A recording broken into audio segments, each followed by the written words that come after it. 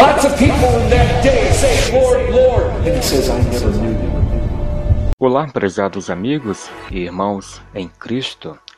Estamos retornando com o devocional, o Evangelho que transforma.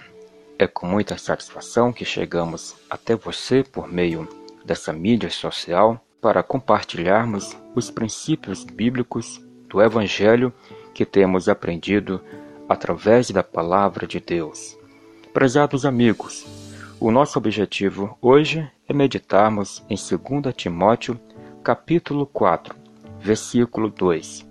Por isso, gostaria de convidar a você a abrir a sua Bíblia e acompanhar atentamente a meditação da Palavra de Deus, para depois, então, você aplicar em sua vida.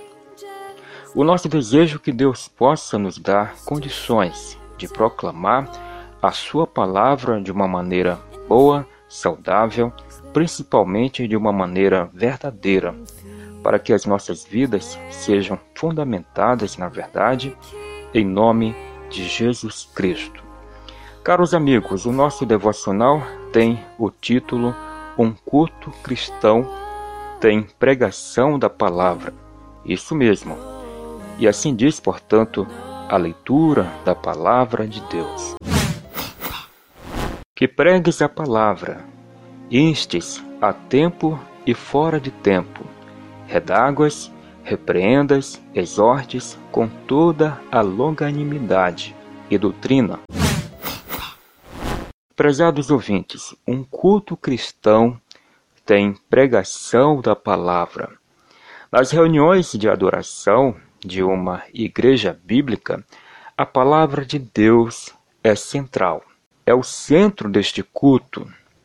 Tudo deve acontecer seguindo as claras orientações deixadas na Escritura a respeito da liturgia, do nosso comportamento e do modo como adoramos ao Senhor. Por isso, a leitura bíblica e a pregação da palavra deve acontecer em cada culto de adoração.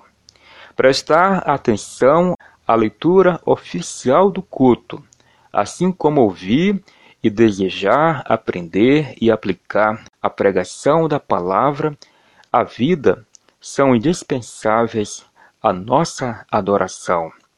Prezados ouvintes, veja só a orientação do apóstolo Paulo. Pregue a palavra, esteja preparado a tempo e fora de tempo.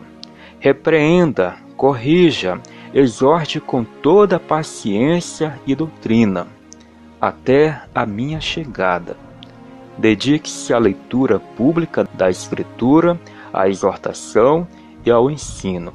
Estas são as palavras do apóstolo Paulo ao seu filho na fé, Timóteo. Que Deus, na sua bendita graça, transforme as nossas vidas.